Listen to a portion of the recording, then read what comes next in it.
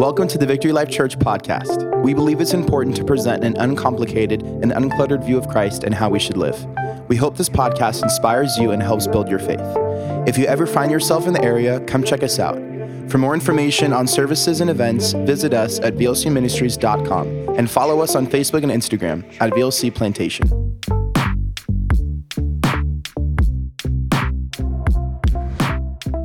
Well, it is a little bit more of a serious subject today. I didn't have the privilege to do what Scott had to say last week, and where I listened to his message and was grateful for the things that he shared. But today I have the devious task of reminding this body and those looking in online that there are many lies that will destroy a relationship or a marriage. And the number one I want to bring to your attention, and by the way, there were dozens on the website. There was information that came to my attention about these lies that destroy relationships. But out of my own 41 years of marriage and being in the ministry since 1986, I've seen many things that will destroy a relationship or will destroy a marriage. And one of the lies is that you'll be better off in a relationship. You already heard from this lady that she wasn't necessarily better off in this relationship.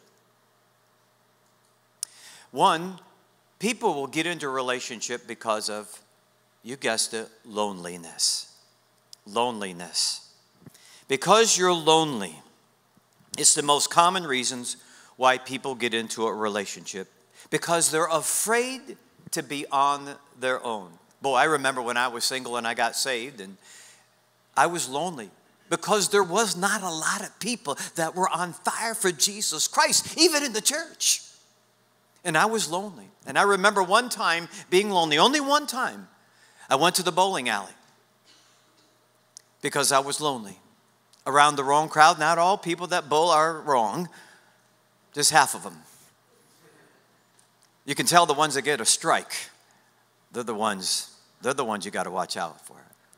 Well, in that bowling alley, there were some people doing drugs, and of course, I was lonely, and I wanted some friends, and only one time after I got saved did I ever do drugs, back in my 20s, because I was lonely.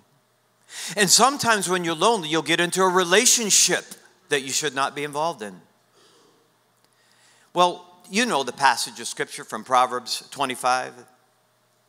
Now, we're not picking on the ladies. This can go for the guys too, but this is the quote from passage of Scripture. It is better to live alone in the corner of an attic than to be with a quarrelsome wife in a lovely home. Or I could say it's better to live alone if you have an abusive husband or a tyrant husband. Proverbs 21:19 reminds us better to live in a desert than with a quarrelsome and nagging wife. Well, some stay in friendships because of loneliness. Someone has said, I know I've swallowed my feelings to stay with friends, with people because I was afraid of what would happen if I cut ties with them. Remember the scripture in 15:33, 1 Corinthians 15:33. Don't be misled. Bad company corrupts good character. And how many of you young people want to be around people, and so you hang around the wrong crowd? Even people that get married. Forget that passage that says, come out from among them and separate yourself from them, because God wants you to be holy. Be ye holy, for I am holy. And yet, you won't part with those friends. Well, why do people get into a relationship? Well, when people are afraid of being on their own, what they're actually afraid of is being isolated. That's the feeling of involuntarily being separated from those around you. On the other hand, some research shows that being on your own can be good for you. But then on the other hand, it also shows that being isolated can be really bad for you. The line between the two can be very thin if you aren't careful. The big difference between flying solo and being isolated is that you choose the one and feel forced in the other. So you don't want to get into a relationship just because you're lonely. Now, some Christians will say, well, I want to get into a relationship because two are better than one. That relationship will help me. And it could. But I want to remind you that you can be married and be lonely. You can be in a crowd and be lonely. I read somewhere that said that more than 60% of lonely people are married. That means some of you right now might be married and you're lonely and yet you're married. So you see, getting into that relationship without Christ being the center of your life is a big mistake. In fact, the cure for this is found in Matthew 6:33. You see, you don't want to get the cart before the horse. That means you don't want to get the relationship before you get the ultimate relationship in place. God said for you as a believer, seek me first. Seek the kingdom of God first. Then the things that you need will fall into place. Then that person that you need will come front and center. Then those relationships that you need will be yours. Remember, he tells us he must be first. In this lady's life, you could see he was not first. Her husband was not, just the opposite. She put her husband first before Christ. Is that correct? In the video. Here's what Jesus tells us in Luke chapter 14. If you want to be a follower of me, you must, by comparison, hate everyone else. Your father, your mother. I know many people will not come to Christ or make him Lord because of their father or mother. Because of their wife and their children, their brothers and their sisters, even your own life. That means, yes, Christ must be first before any desire you have. He must be first. Otherwise, he said, you can't be my disciple. So when you say, I want to get in a relationship because I'm lonely or because I need someone. If Christ is not first, you will not better yourself. So don't think that because you get into a relationship, you will be better. That's a lie from the enemy. How about I'll be happier in a relationship? Again, because you know the scripture in Ecclesiastes, and I'm not going to read it at this time, you know two are better than one, and that's true. But I wanted to bring to your attention a series that I constantly promote, just like people promote the 5 love languages. When I do premarital counseling, and when I talk to people about their marital problems over all the years, I remind them of a famous author that I like, Gary Thomas, who has a video series on marriage called Sacred Marriage. In that series, he says something very profound. He says, if you don't want to find out what kind of sinner you are, then don't get married. Because you're a sinner, and you have problems you bring to the table. Then you marry someone else who has sinned. Now you got double the trouble, and you thought you were better off in a relationship, yet you were probably better off being single or being by yourself. Unless Christ is the center of your life. Now it becomes a little bit sensitive. And I speak to you as a pastor, as a loving shepherd. People get into a relationship because they want sex. Now, I'll keep this G. You don't have to ask your children to leave. People get into a relationship because of sex. The Christian says, well, you know what? It's all right for me to have sex, so I'm going to get into a relationship and I'm going to get married. Because the scripture says I'd rather you get married than burn, right? That's what the scripture teaches me. So I'm going to get in a relationship because I've got to have sex. We all know how those hormones were just flaming when we were in our 20s. God, can you remove this? Then we get in our 60s. Can I have some more?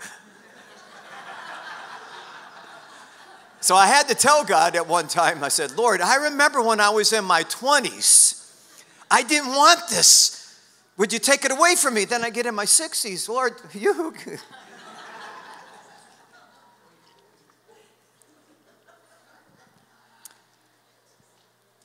Do you realize that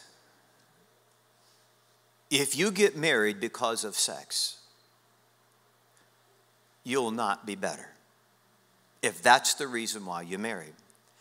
Do you realize, according to HuffPost, more than half of the women surveyed, 57%, admitted they had not found sex with their spouse satisfying.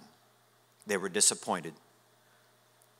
50% of those will end up in divorce, as was brought to your attention last week. So we know that getting married for sexual reasons is not the answer to your troubles or your problems. Now I get even more sensitive when I tell people about sex outside of marriage. You see, the lie is that God will bless me, yet I'm going to just have sex and He loves me just the way that I am. And the lie is, well, God will still bless me even if I have sex outside of marriage. Now, I imagine this would hit everybody. We all were ungodly at one time, and we then get saved, and then sometimes we get saved, and we still carry on those ideas and philosophies, and we bring them to the Christian table. Well, living together doesn't mean that you're 100% having sex, and you're a liar. It does, and here's the point I really want to hit home. I want you to listen very carefully. It doesn't mean you're necessarily having sex, but it does place you in a position that you're much more likely to have sex. But also, one more thing. While also allowing others to believe that you are. What's the big deal here? Romans 14 reminds us, for we do not live for ourselves or die for ourselves. If we live, it is to honor the Lord. And if we die, it is to honor the Lord. So whether we live or die, we belong to the Lord. Our testimony is more important than anything in the world. So while on day one you may say, well, I'm just going to live with that person. Nobody else is going to believe it. And you say, well, what's the big deal? I just told you what God thinks about that big deal. I quote this. Jared and Rachel admitted to me, not me personally, I'm quoting this, during our first premarital counseling appointment, that they had decided to live together. Then been raised in the church, and they conceded that moving in together was probably morally wrong. But they went on to explain it makes more sense financially. And besides, this will make sure that we're compatible. Jared and Rachel are a composite of a majority of couples today. Now, the reason for taking time on this, research indicates that more than 2/3 of couples will live together before marriage. And it's needed. This message is needed in the church. As I said before, it's very, when you're a parent and I am teaching my kids something, I get, again, very soft, and especially if it's something extremely important, I want to talk to them in a very loving way. And as a shepherd over the flock of God, I never want to put you first. I must put God first. If you want to go to a liberal church is not political. I mean liberal by, well, they're more concerned about what you think than what God thinks. And when I walk out of my office, I care more about what He thinks than what you think. And there's too many pastors that worry about what you think rather than what He thinks. But at the same time, when I leave my office, I look in the mirror and I realize I'm a saint. that sins. I just happen to be speaking about a particular sin. And if we open up the scripture, all of us would come under the convictingness of the Holy Spirit. If that's you today, don't shut the door. You are not better off in that relationship. You are not going to receive the full blessings of God. But I want to warn you of something else if you continue to rebel, like all of us if we continue to rebel against something God's pointed out to us. He said in 1 Corinthians 6:9, don't you realize those who do wrong will not inherit the kingdom of God? That's one of the reasons I'm speaking on the subject. 2/3 of relationships will first begin by experimentation. I got to find out if that's my soulmate. Okay, the sex is not good, what happens? They depart. Or you get married because of sex. On the wedding night, it's not satisfying. Then what? So you don't marry for sexual reasons, nor do you move in with someone for sexual reasons. It's wrong, like all other sins are wrong. You will not inherit the kingdom of God. Don't fool yourself into believing it's all right. Those who indulge in sexual sin, and there's a lot of ways to indulge in sexual sins. I don't want to belabor the point at this moment. Or who worship idols, or commit adultery, or are male prostitutes, or practice homosexuality, or are thieves. Notice it's bringing out a whole slew of sin, and I did that on purpose. Brought this to your attention. I brought this scripture to your attention so you wouldn't think I'm picking on one person, although the subject is about relationships. I just wanted to make sure you didn't think I was picking on you, because look at the list of sin. It's a long laundry list. And all of us fall under the condemnation or conviction of the Holy Spirit. But when I read the Word of God, I don't know about you, even this week as I read about this subject, I was reminded of all my past failures. You cannot read the Word of God and not act as a mirror and go, oh my goodness, Lord. Thank you, God, for your grace. Thank you for your blood. Thank you for your mercy. Thank you for forgiveness. It just kind of oozes out of us. When we read the Word of God, we all fall under the same condemnation or conviction. And there's a whole laundry list of sins. Prostitutes, homosexuality, how they're just pushing that in front of our faces today and asking us to accept it. But here's the point. If you refuse to obey God, it is a good indication that you may not know Him. And He said, you will not inherit the kingdom of God. None of these will inherit the kingdom of God. If you say, I can't do it, your hormones are raging. You don't know how much in love I am. Oh, yeah? If a guy says he loves you and can't you wait? That's a good indicator that he can't.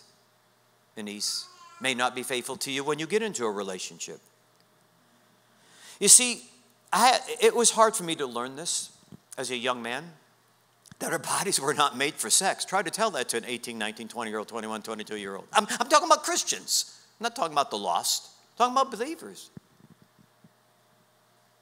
But the scripture tells us in 1 Corinthians 6:13, I understand this as an older person. I didn't understand it as a younger person. You say food was made for the stomach and stomach for the food. That's just true. Someday God will do away with both of them. But you can't say that our bodies were made for sexual immorality. They were made for the Lord. I actually believe, now I could tell you this, you may say that's easy because you're 60, I guess a little more older, but I was lying about my own age. I'm sorry, Lord.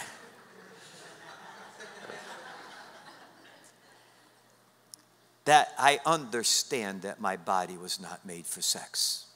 It was hard to tell me that at 60, at 20, 21, 25 years old. I thought, wow, how am I going to tame this beast inside of me? And when you do know the Lord, you understand that your body was not made for sex, but it was made for the Lord Jesus Christ. When you get that right, then you can enter into a relationship. Now, I can tell you in defense, although the hormones were raging, I had lived an ungodly life. And when I finally got married, right at 25 years old, God helped me understand what I needed to look for in a woman. And for some reason, I was blessed with that wisdom and understanding. Like God gave Solomon wisdom and understanding. I knew exactly what to look for in a woman because I already failed God in many ways. And I knew, topmost, they must love the Lord Jesus Christ or they wouldn't get near me. You have to make that decision. Secondly, she had a good family. Thirdly, she had to love me. That took a long time for her to finally, now after 41 years, she can say, I've arrived. But you have to know what you want before you get into that relationship. This young lady you saw in the video, she really didn't know what she wanted because her heart was not right before God. She idolized that guy. She needed that guy. By the way, this goes for friendships too. Don't be yoked together with unbelievers. It's amazing how much missionary dating goes along.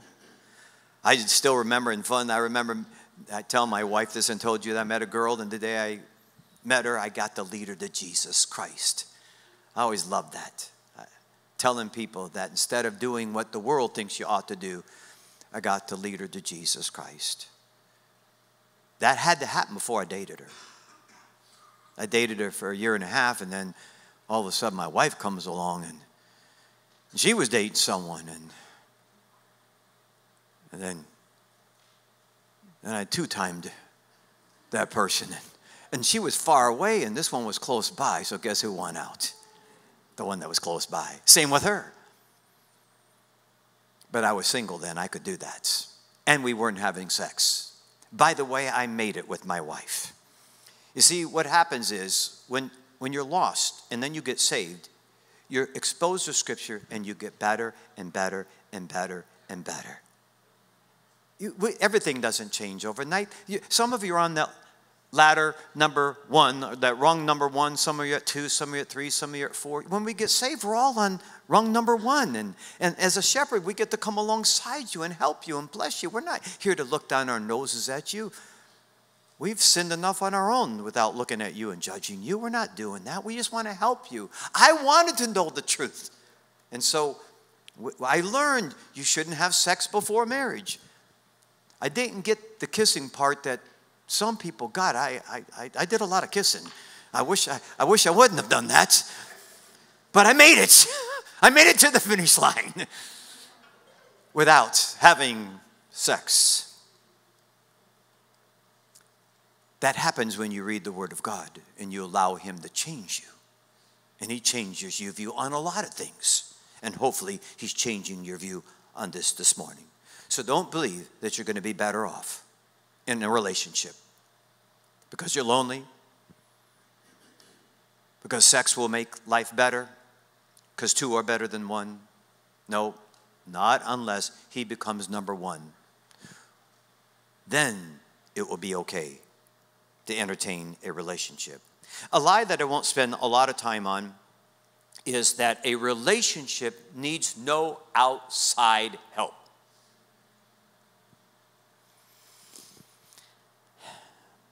This makes me kind of sad at times because as a pastor, I've been the recipient of many people leaving the church because I knew they didn't have a perfect relationship. Well, guess what? I've been married 41 years and I don't have a perfect relationship. I like to pretend I do, but we don't.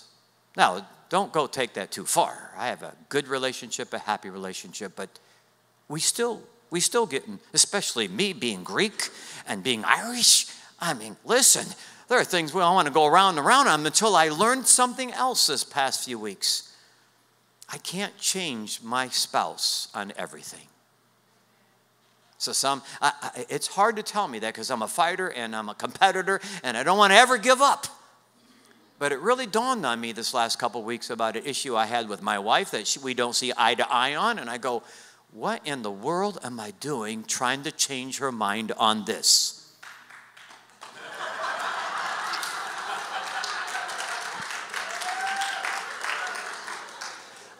Can we turn that around? It only taken me 50 years to learn that. Wait, that makes me way older.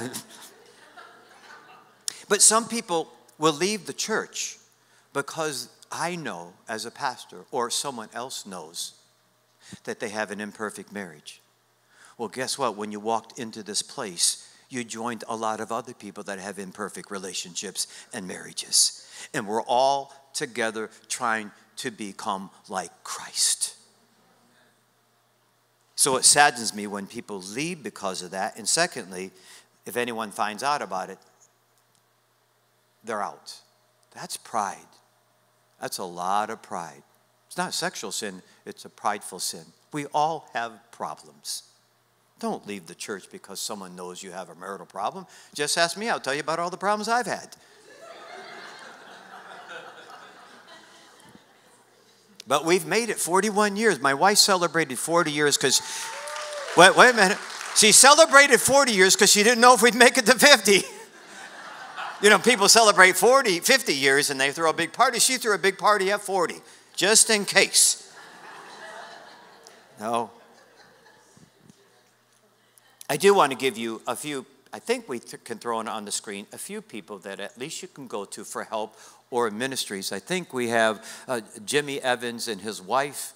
These are some people that I just want you to jot down. By the way, every year you should be indulging in DVDs, marriage seminars, boat cruises that talk about marriages and relationships. Please constantly divulge in information like that. But these are some of the people that I want to promote to you. A lot of you have already done Love and Respect. By the way, sometimes you just need to do it yearly, on a yearly basis. But all of us, including yours truly, has needed outside help in relationships as well as in my marriage. So don't believe the lie that you can go it alone. And don't think you look like an oddball because you sought help from the church. If it's too deep for me, if I can't solve it one or two sessions, I pass you on because I can't handle 6, 7, 8, 9 of those sessions with you. I send you to a professional counselor. And if I can't give biblical advice, then I'm not the one to come see, because the only kind of counseling I can do is from the Scripture to tell you how to get along with each other. So don't believe the lie that you don't need any help and that you can do it alone. You can't. That's why God gave us community. That's why He gave us the church. That's why He gave us one another. Now, here's a lie that I need to focus on a minute also, and this is dear to my heart besides the one I just spoke on about sex outside of marriage, or sex is going to satisfy you in marriage. It's a big lie. Now I've learned to be satisfied with my spouse because all that God does through her in our relationship. I'm satisfied. I'm happy. But still, don't take sex off the table. I think that went off your head, over your heads there. Okay. That was being clean. That was being nice, guys. Come on now. Okay. How about the lie? You know I love you, so I don't have to say I'm sorry. You've heard this infamous saying. When the wife complained to her husband, "You never say you love me." He said, "Honey, I told you 40 years ago that I loved you. And if it needs repeating, I'll let you know." That's how some people feel. And it will destroy a relationship. No healthy relationship, especially a marriage, can be sustained over a long period of time without forgiveness. Keeping record of wrongs is the quickest way to be miserable. It is complicated living a life full of bitterness and resentment. You see, the scripture teaches us unforgiveness does not hold on to wrongs, but unforgiveness holds on to wrongs, seeks revenge. It has a smell of decay and destitution in our home. But forgiveness is like a sweet smell that covers our homes with the savor of true love. Forgiveness builds homes. Unforgiveness tears it down. Since marriage is a union between two imperfect people, we must ensure forgiveness resides in our conscience. Martin Luther, the famous saint, said, "A happy marriage is a union of two good forgivers." God commands us to forgive. Now let me preface it with this. The other sadness I've had to endure over all the years as a pastor is I'll sit in a church or I'll preach in a church or be in a Bible study and I'll preach on forgiveness and everyone will say, amen. Can I hear that again? And when I preach on forgiveness, people believe you ought to do it. Everyone says amen. All of a sudden, the cows come home to roost, and now it's your turn to actually forgive. And guess what happens? I've seen it over and over and over as a pastor. It's an unmovable boundary. I'm not going to forgive. And they leave the church too because of that. Or they destroy that relationship. And we're talking about friendships too. Let me remind you what the scripture teaches all of us. See, I like a message like this, but if it's not packed with scripture, then I don't have a lot to say to you. Because you already know the problems and the troubles that marriages face and relationships face. The scripture tells us in Matthew 6, if you forgive those who sin against you, your heavenly Father will forgive you.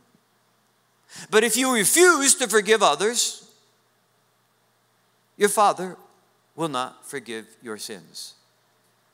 For some reason, I don't understand why it doesn't compute to the spiritual mind and the brain that if you refuse to give, no matter what that person has done, you cannot be forgiven of your Father. Wow, I get calm back again. If you will not forgive, you cannot be forgiven from your Father. You might be in danger of hell. It's an impossibility to hate your brother and say you love God. We learned that in our Bible class this morning. But all of a sudden, now it's your turn to forgive, and you don't. I wouldn't want to be in your shoes. So I warn you, brother and sister in Christ. Heed the scripture. Now, you're in a relationship. You've already forgiven. Over and over again. We've had this discussion too with my wife. How many times do you forgive? And if I forgave you, then why did you do the same sin again?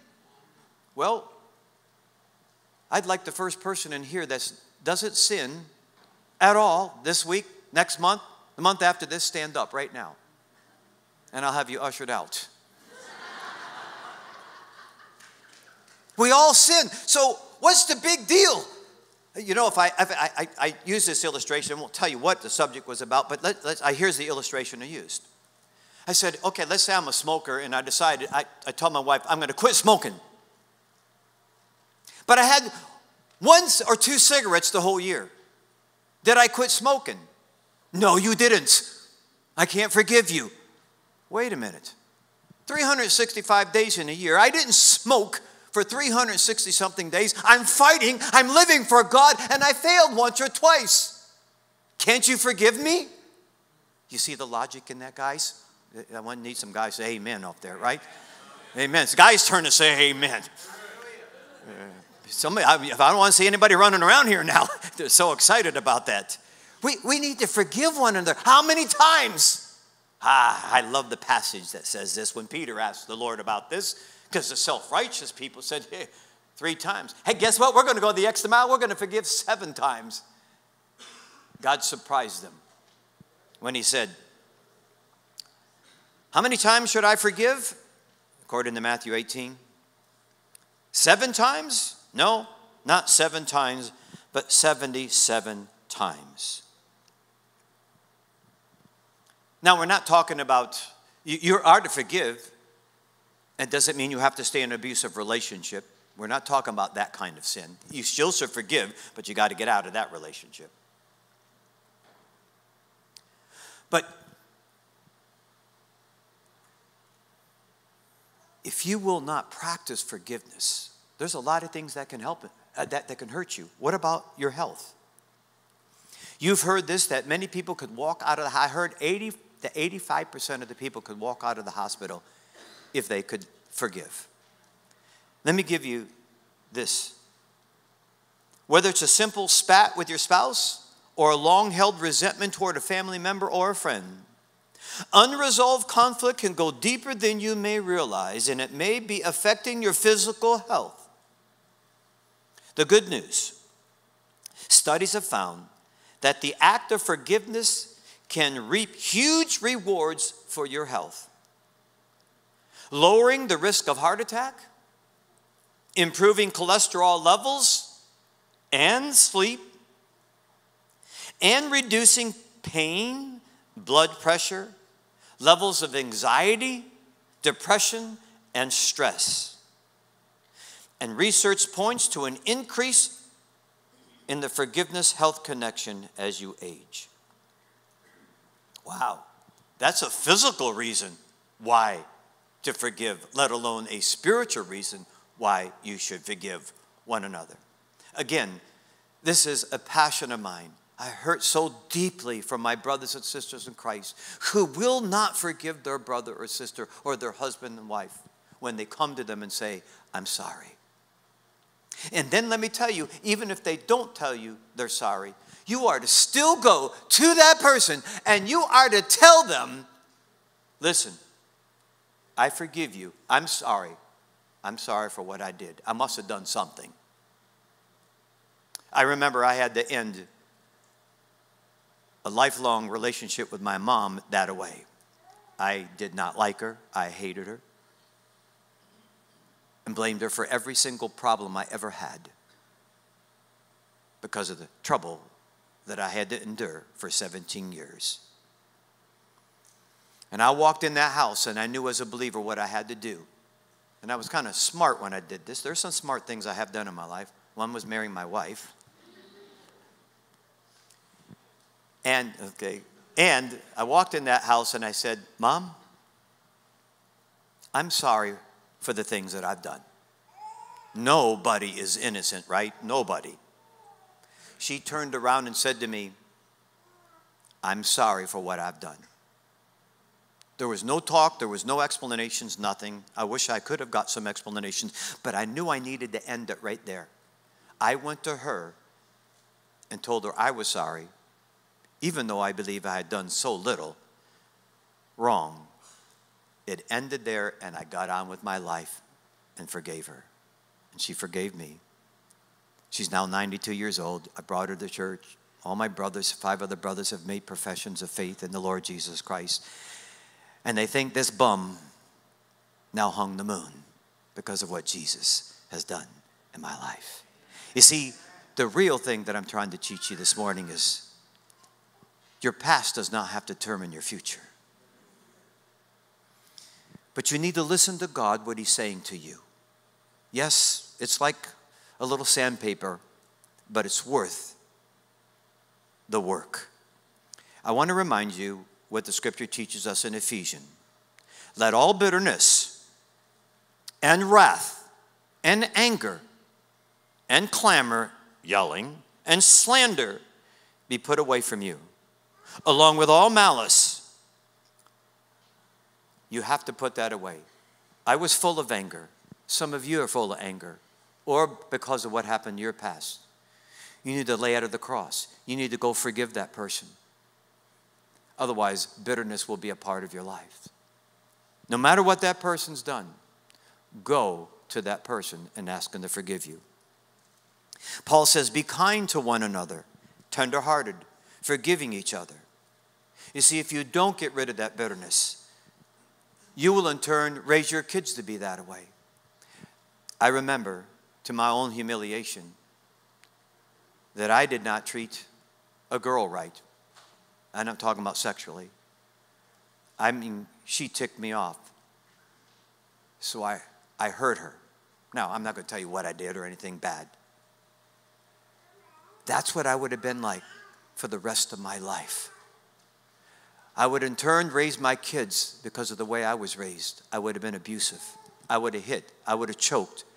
I would have spilled out venom at my kids because I was verbally abused. You stupid, rotten thing. You're never going to amount to anything. All my life I was told that. I would have turned around and said the same thing to my kids or to my wife. Many times I've had to fight back that temptation that surfaced as a believer. But God gave me the power to tell that thing to die. Get back where you belong. You don't belong in my life. And you guys know now I'm telling the truth because the rest is history that we raised 6 godly kids and they're all serving the Lord and in the ministry. The only way that could be undone is through the power of Jesus Christ coming and taking residence in your life. I mean residence where the craving for this life is over and the craving for his kingdom is now instilled in you. And he will do that to anybody that asks. The antidote to bitterness and anger is forgiveness. Over the years, married couples will invariably wrong one another if they do not deal with those wrongs God's way. God's way, not your way. It slowly will build a divide. And God, by the way, hates divorce. That's another thing I just had to say. God hates divorce. Now, divorce is not the unforgivable sin. Because I know I'm speaking to people who have been divorced. Just because you don't have that plastered on your head doesn't mean we're better or worse. I remember going to my first church where the divorced people were over here and the people that hadn't been divorced over here. Pastor, don't look over here for your leaders, but look over here for your leaders. And I thought, that's not right. They could have committed murder over here. They could have had an affair over here. They could be looking at pornography over here. And I'm supposed to get my leaders from over here instead of over here. When I looked over here, I saw a guy had been married 3 times. There he was in my church. And I ended up selecting him as a leader in my church for 10 years. That guy had served Jesus Christ. He was acting better than some of the people over here, and the church got mad at me. But that's what the Word of God teaches. Now, I don't want you to feel I'm giving you a license, or is God giving you a license to divorce? So I hope I shepherded you in telling you that, okay? You have been divorced. God's forgiven you. Get on with your life. But I must say this. Like all other sin, divorce, we bring our troubles to the table, but then that trouble spreads to other people. That's why divorce is not so good. So when we entered into our marriage, we said, this isn't going to happen. I like what Billy Graham's wife responded when she was asked, have you ever thought of divorcing your husband? I know some of you know the answer to this, but some of you don't. She said, divorce, no. Murder, yes. Remember King David, a man after God's own heart. He committed adultery, had her husband killed. God forgave him. However, please think about it. Because here's the fallout of what David's wrong did. 4 of his kids, Ammon, I can't imagine this, having my children do this. Ammon raped his half-sister and was killed by Absalom. Absalom tried to take over his daddy's kingdom, and he was killed. Remember, God said, the sword will never leave your house because of what you did. Forgiven, yes. Going to heaven, yes. But are you willing to live with that consequence of your sin? His first child, God said he's going to die. You get married to someone new, you're grieving, and you lose your child. Then, his next son, Adonijah. Adonijah was thinking of taking over his dad's kingdom. Then he was ushered back into his good graces. Then he tried to go to bed with one of his dad's concubines, and he was killed.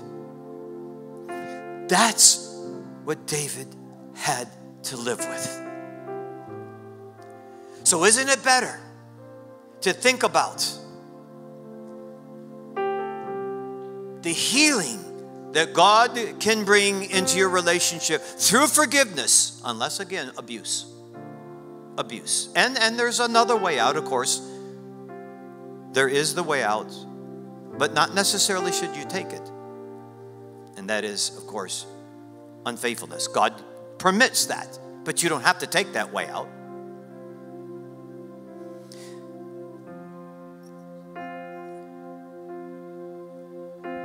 Are you willing to live with that consequence? That your children's children are going to have to endure that. David had to endure a lot. So yes, we're forgiven. By the way, one more note on this. If you're in a relationship where someone is lost, or you're in a home where someone's lost, the Bible tells you, man or woman, to go back into that relationship and live in such a way that your conduct and your behavior will be so overpowering that the Holy Spirit will use that and possibly convert your other spouse, your spouse. So even then, God doesn't want you to leave. The last thing I'll say is, you think a lie that the enemy uses, that it's too hard.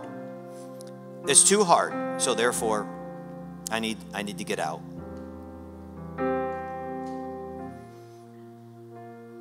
Without elaborating on a long time, let me at least say this about Jesus. So I'm skipping over a lot. By the way, the greatest joy of your life will come after 30, 40, 50 years of commitment to one person and the life you build together. I know that I'm more in love today than I was when I first got married. It's the truth. It's not a lie. Because now it's real love, not sexual love. But what if Jesus had taken that view that many of us take, that it's too hard, so I want out, and the grass is greener somewhere else? It's only greener because you're not there.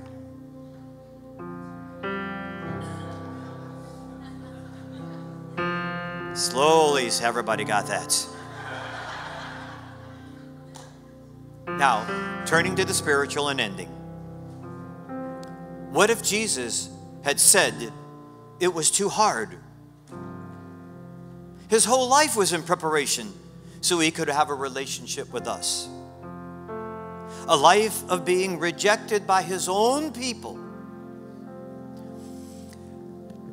by my own religion, and by my religious leaders, by the world leaders, Herod, Pilate, and ultimately Caesar. What if he said it was too hard?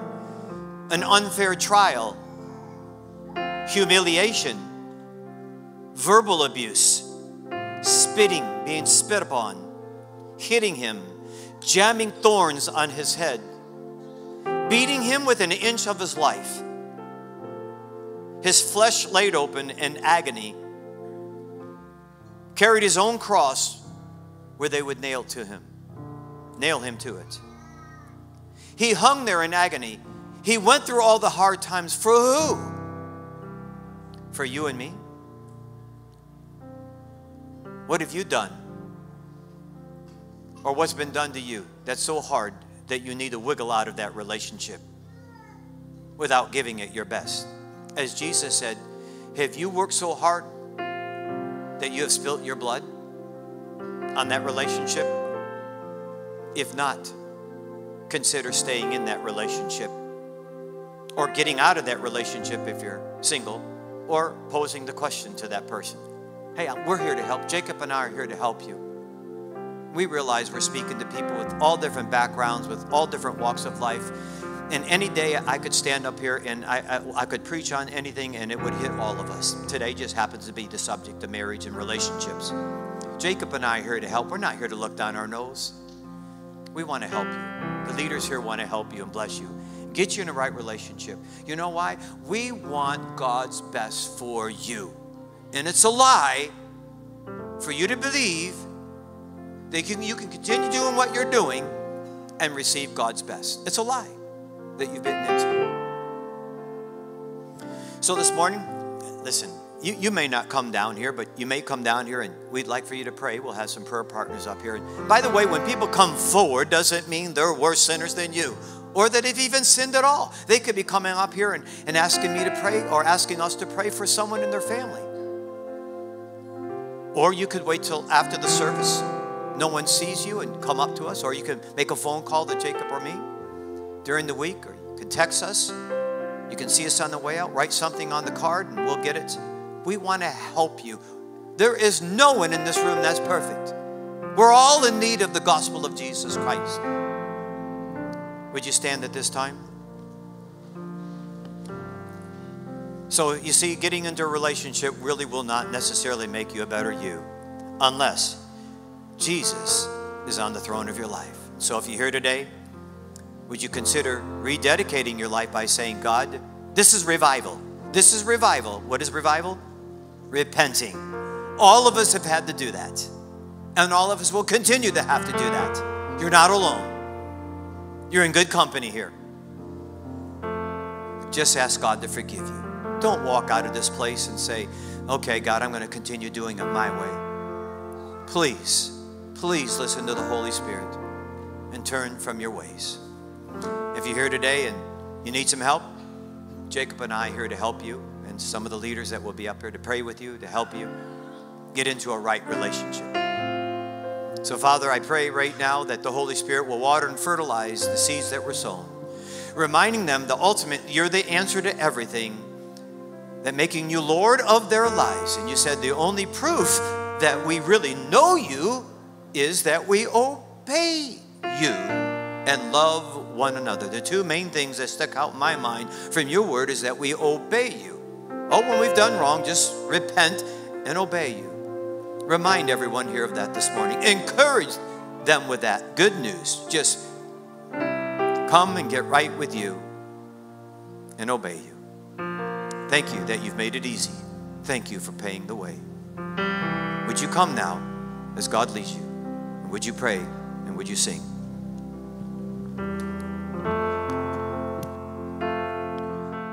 Thanks so much for listening to this podcast. If this has blessed you, would you consider giving a financial gift to help bring this message to more people? You can do that at vlcministries.com/give. You can also subscribe, rate, and share this podcast with your friends and family. Here's what we believe: living God's way, everywhere, every way, every day. We love you and God bless.